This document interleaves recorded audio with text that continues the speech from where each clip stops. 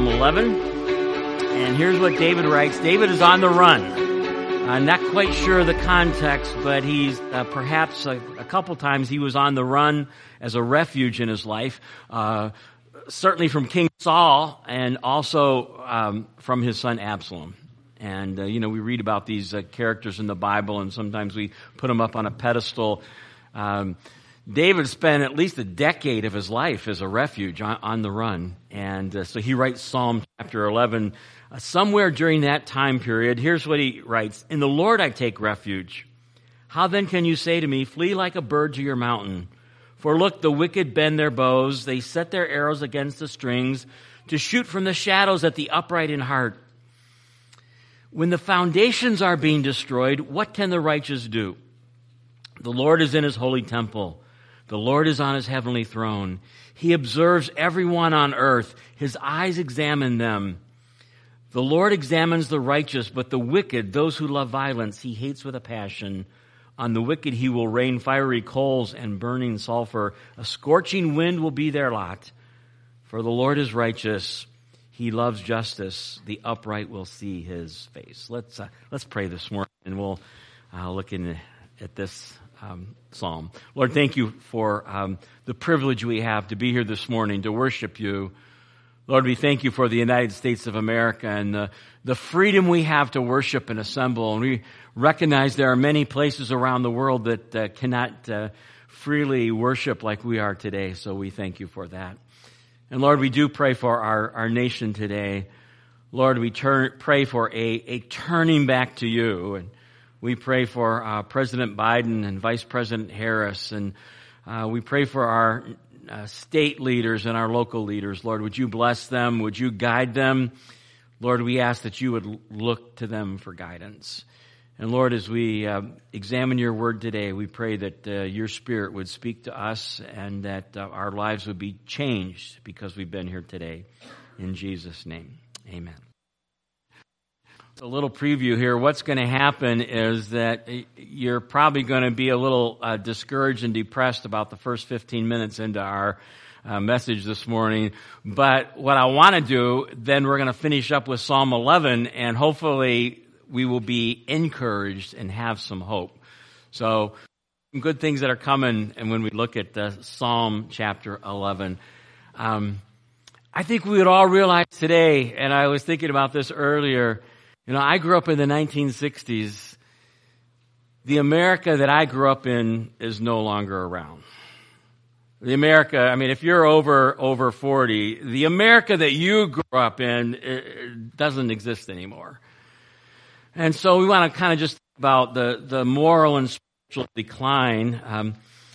Here's what Alexis de Tocqueville, a French socialist, he came to America for several months in the 1830s, and America was relatively new. It was a great nation, and he wanted to discover what makes America great. Here's what he wrote. In her fertile fields and boundless forests, and it was not there. In democratic Congress and her matchless Constitution, and it was not there. Not until I went into the churches of America, heard pulpits aflame with righteousness, did I understand the secret of her genius and power. And then here's this famous statement. America is great because America is good. And if America ever ceases to be good, she will cease to be great. Well, America's spiritual and moral decline, I don't have to tell you this, but just a reminder, we've drifted far away from the fundamental principles that our nation was founded on. Supreme Court decisions that have drifted away from God's moral law, kicked prayer out of school, can't read the Bible in schools, post the Ten Commandments, the Roe v. Wade decision, which has been overturned, and now it's left up to the states, and on we can go. America's public education system has drifted a long way from where it used to be.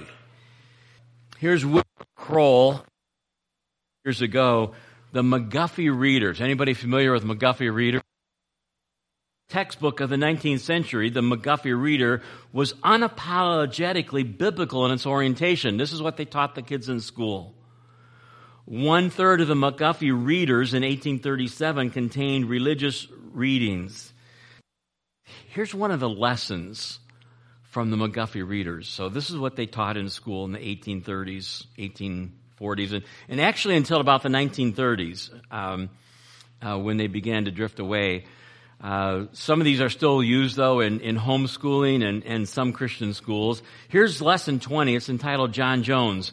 John Jones was a good boy, but he could not read or write. His mother was poor. She could not pay for him to go to school. So she sent him out to help a man at the side of the road to break stones. John could not earn much, it is true, yet it was good for him to be at work. It is well for us all to have work to do. It is bad for us not to work.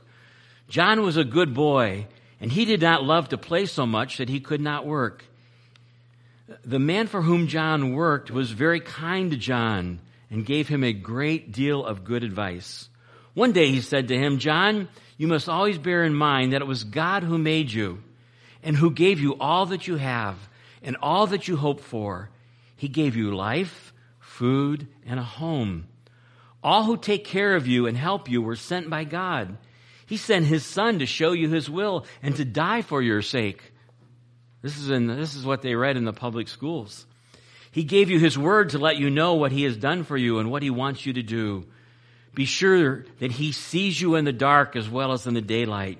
He can tell all that you do and all that you say and all that is in your mind. Oh, ever seek this God. Pray to Him when you rise and when you lie down. Keep His day, hear His word, and do His will, and He will love you and He will be your God forever." Well, they're not reading that in our schools anymore, are they? That was the McGuffey Reader. And again, I'm going to quote Woodrow Kroll, his book, Back to the Bible. He wrote this about 20 years ago. His introduction is entitled, "The World's Best-Selling Coffee Table Book." And he's referring to the Bible. You would expect the Bible more than any other to be read and read regularly, but as a growing body of evidence attests, the Bible is the best-loved, never-read book of all time. It has become the world's most popular coffee table book. Even if it is carried consistently to church, it is picked up from the coffee table only to be returned there after Sunday lunch. Here's the latest Gallup poll. Well, I don't know if it's the latest one, but it's from March 2021. The article is entitled, "American Church Attendance Hits Historic Low." So we've drifted away from the founding principles of America has been founded on. Our education system excludes God. The Bible's not held in high esteem. And here's the latest Gallup survey. For the first time in 80 years, Gallup has found that less than half of U.S. adults belong to a church, synagogue, or mosque. So U.S. church membership was 73% of population when Gallup poll first measured it in 1937. So first time they took this, 73% belonged to some sort of church organization. And it remained near 70% for the next 6 decades before beginning a steady decline around the turn of the 21st century. Church membership dropped to 50% by 2018 and to 47% in 2021. So for the first time, less than 50% in America is connected to a church. Well, one other thought here, just as we think about where is America today and where are we culturally. This is Abdu Murray. He wrote a book entitled Saving Truth, Finding Meaning and Clarity in a Post-Truth World. So we used to be described as postmodernism. Now they're telling us that the description of the American culture is post-truth, and we'll tell you what that means if you're not quite sure. Increasingly, Western culture embraces confusion as a virtue and decries certainty as a sin. Those who are confused about morality are progressive pioneers. Conversely, those who express certainty about any of these issues are seen as arrogant or intolerant. This cultural phenomenon led the compilers of the Oxford English Dictionary to name post-truth as their word of the year in 2016. According to the Oxford Dictionary, post-truth denotes emotion and personal beliefs. In other words, feelings and preferences matter more than facts and truth. This is different and more problematic than postmodernism, where a postmodern person might say, there is no objective truth. A post-truth person might think, there is objective truth, but I don't care because my personal feelings and preferences matter more. Anyone who brings facts that challenge those feelings or preferences is labeled as a hater or something similarly derogatory. So where are we as America today? Probably where Judges 25, book of Judges, ends like this. There was no king in Israel, and everybody did that which was right in their own eyes. And unfortunately, that describes, and this psalm that David wrote while he was on the run as a refuge. Really, the answer to the question and the key verse is verse 3. When the foundations are destroyed, what can the righteous do? And so as we sit here this morning and we bemoan the spiritual, moral drift in America, the psalmist asks the question, what can you do when the foundations of righteousness are destroyed? And so we're going to look at some thoughts here from the text. Here's the first thing that we need to do, and I think it's in the outline in your bulletin this morning. Number one, make a declaration of dependence, of independence, that we're celebrating on the 4th of July, our independence from England. But we need to make a declaration of dependence, and that's where the psalmist starts in verse 1. In the Lord I take refuge. So David is either running from King Saul or perhaps his son Absalom, who tried to overthrow him as the king of Israel. And David declares, my refuge is found in God. And that's what we need to make that declaration today. That our hope is not in the United States of America, as wonderful as our nation is. Our hope is not in our military strength. It's not in our money. It's not in mankind. Our refuge is in God. Psalm 46:1. God is our refuge and strength, an ever-present help in trouble. Therefore, we will not fear. And so, where do we go for strength? Where do we go for stability? We make a declaration of dependence. My hope and strength. The psalmist writes, the name of the Lord is a strong tower. The righteous run into it and are safe.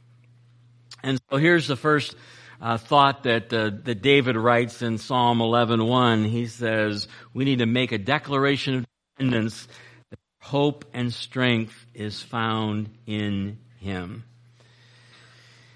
And life is difficult. And Jesus said in John 16:33, in this world you will have trouble. He just put it out there. But the last part of the verse, but take heart, be of good cheer. What does Jesus say? I've overcome the world. And so what does David do here? He takes refuge in God. There were some that said, David, you just need to problems. And one option is escapism when problems come. A lot of people look for ways to just bury their problems, escape from their problems, whether it's alcohol, whether it's materialism. We could kind of stick our heads in the sand and not really want to know what's going on in the world today. But that's not the solution. And David says, my refuge and my strength is found in God. Well, secondly, what do we do when the foundations are being destroyed? Verse 4, Remember that God is in his holy temple and on his heavenly throne. So David writes just those exact words. The Lord is in his holy temple. The Lord is on his heavenly throne. Where is God today? God is seated at a throne in heaven. Jesus is at his right hand. We read that in Hebrews, that when Jesus ascended to heaven, he sat down at the right hand of God the Father. Symbolic that his work is complete. But God is in heaven. And when things go spiraling out of control, whether it's in our personal lives or whether it's in the nation or whether it's in the world news, one of the things we need to constantly remind ourselves is that God's still on the throne. It is control. And God has already written the last chapter of human history. I went to a small private Christian school, and back in 1961, my dad was a pastor, and there was a couple other pastors in Cleveland, Ohio. And this is 60 years ago. They saw the need for Christian education. And so those three pastors got together, and they started a Christian school. And in 1961, there were 43 of us in the school. It was kindergarten through third grade. They didn't have any money. They found retired teachers who would come back and teach at that school, and I'm sure they got paid next to nothing. And but they believed in Christian education, and so each year, then they successively would add a grade until they made it all the way up to 12th grade. And I tell people I graduated in the top 25 of my class in high school. There's 24 of us, I think.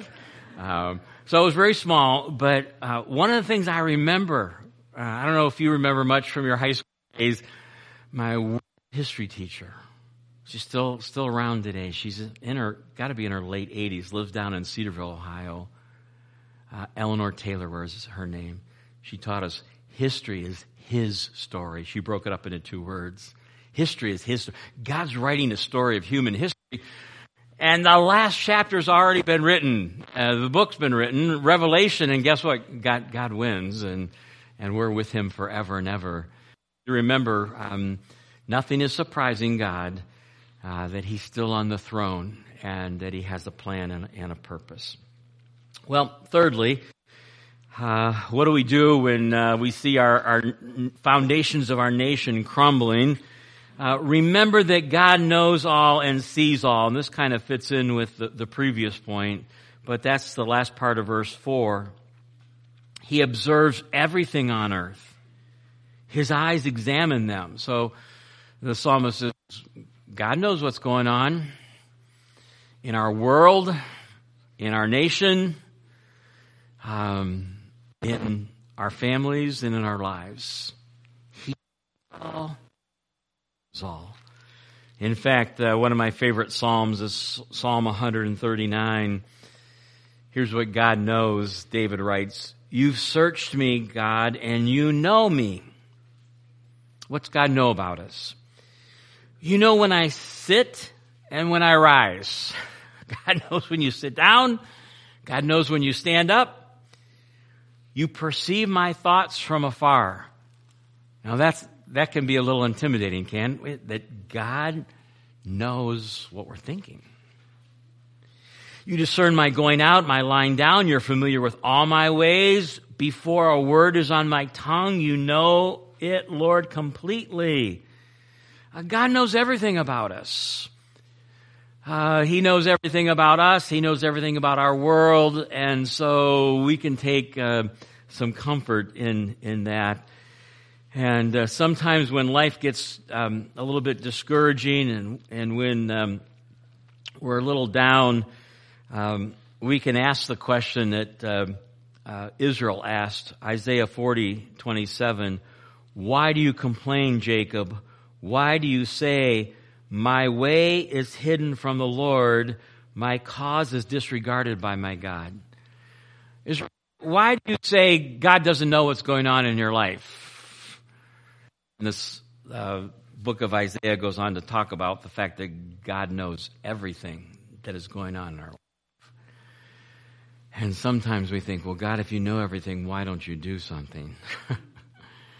That's the book of Habakkuk, by the way.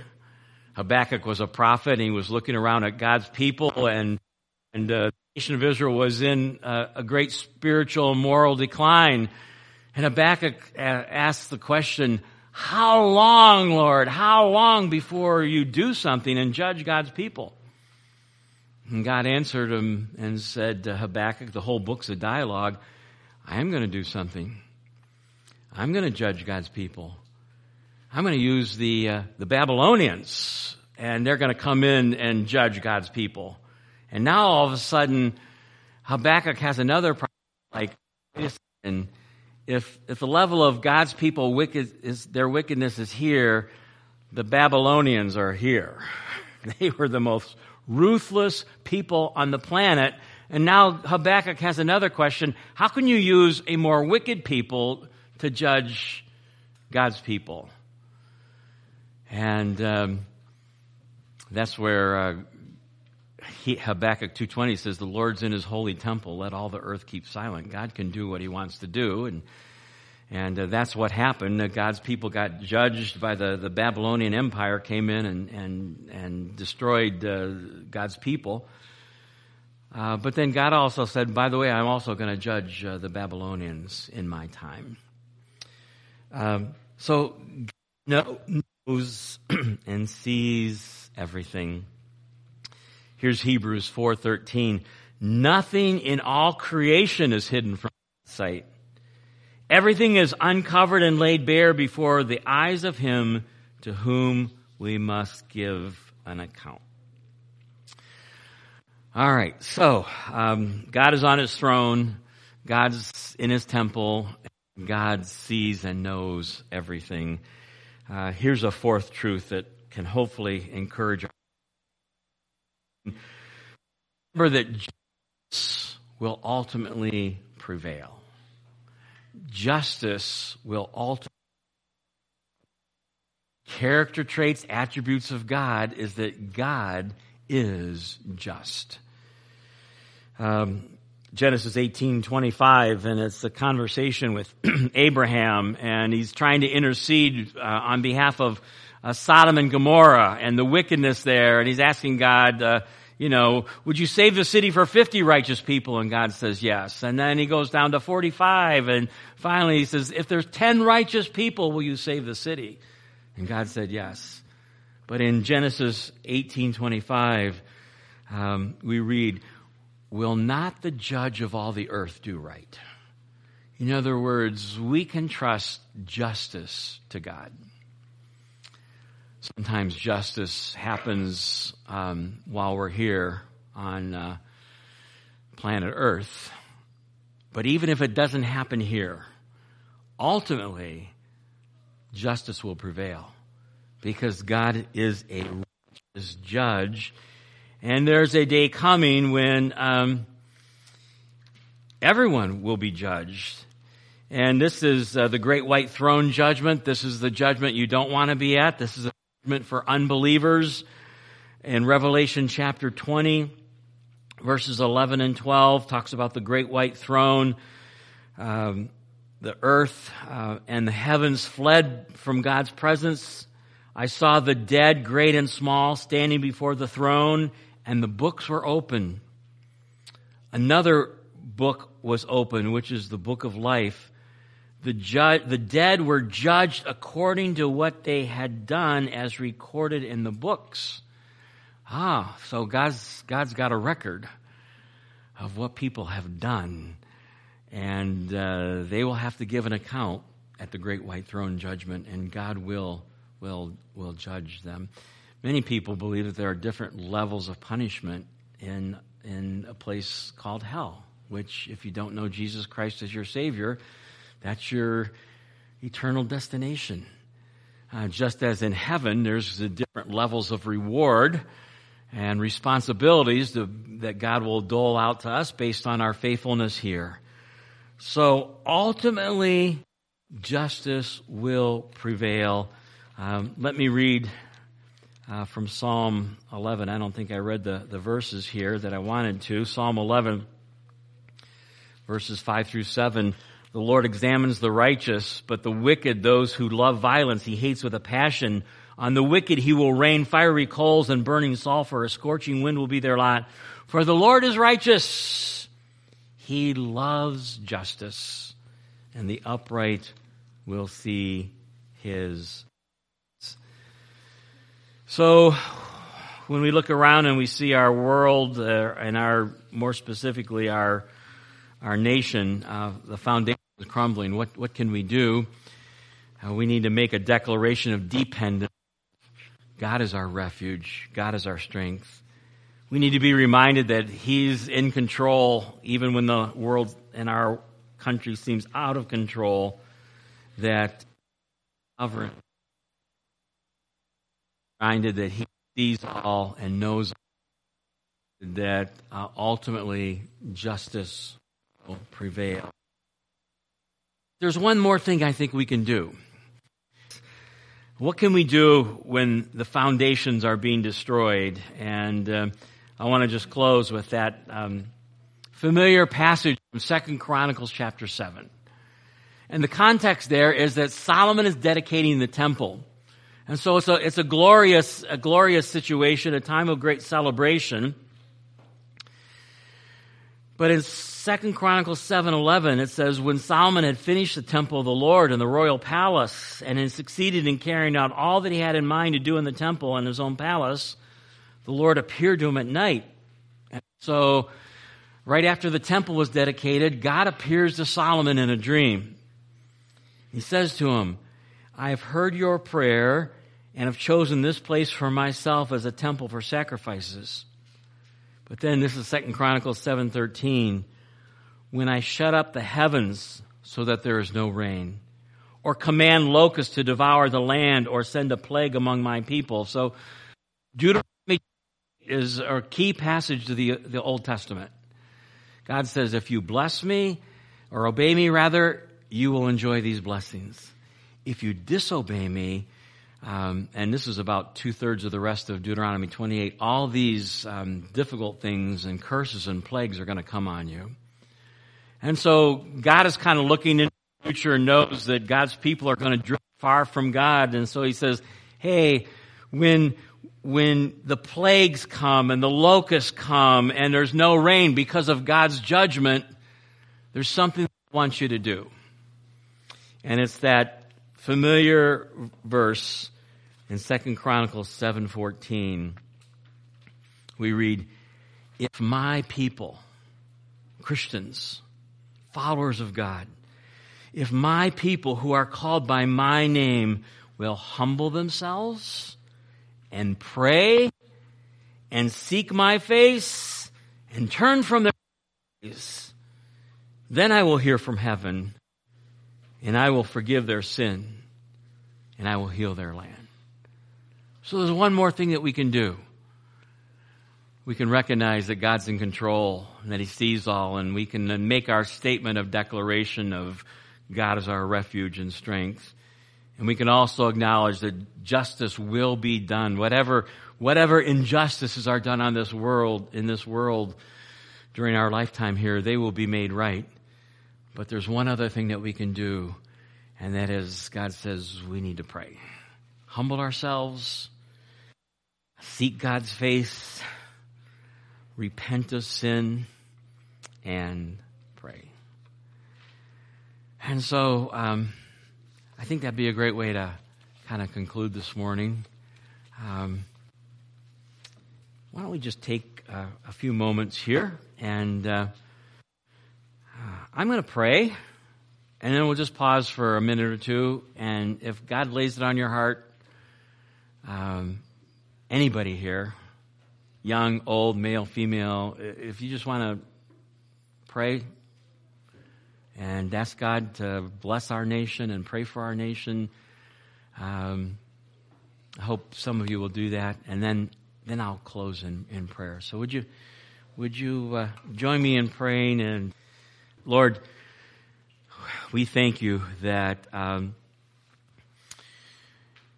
that you've given us some instructions of what we can do when the foundations of our country are crumbling and we're so fallen so far from the moral and spiritual foundations of our country. And so, Lord, we do pray for the United States of America today. And we agree with Tocqueville when he said that the greatness of America is because America is good. And when America ceases to be good, America ceases to be great. Lord, we thank you for the freedoms that we enjoy. But we do know that our world and our culture is deteriorating rapidly from you. Lord, we pray, humbly pray, that you would help us to be the salt and the light of the world. Help us to learn to speak the truth in love.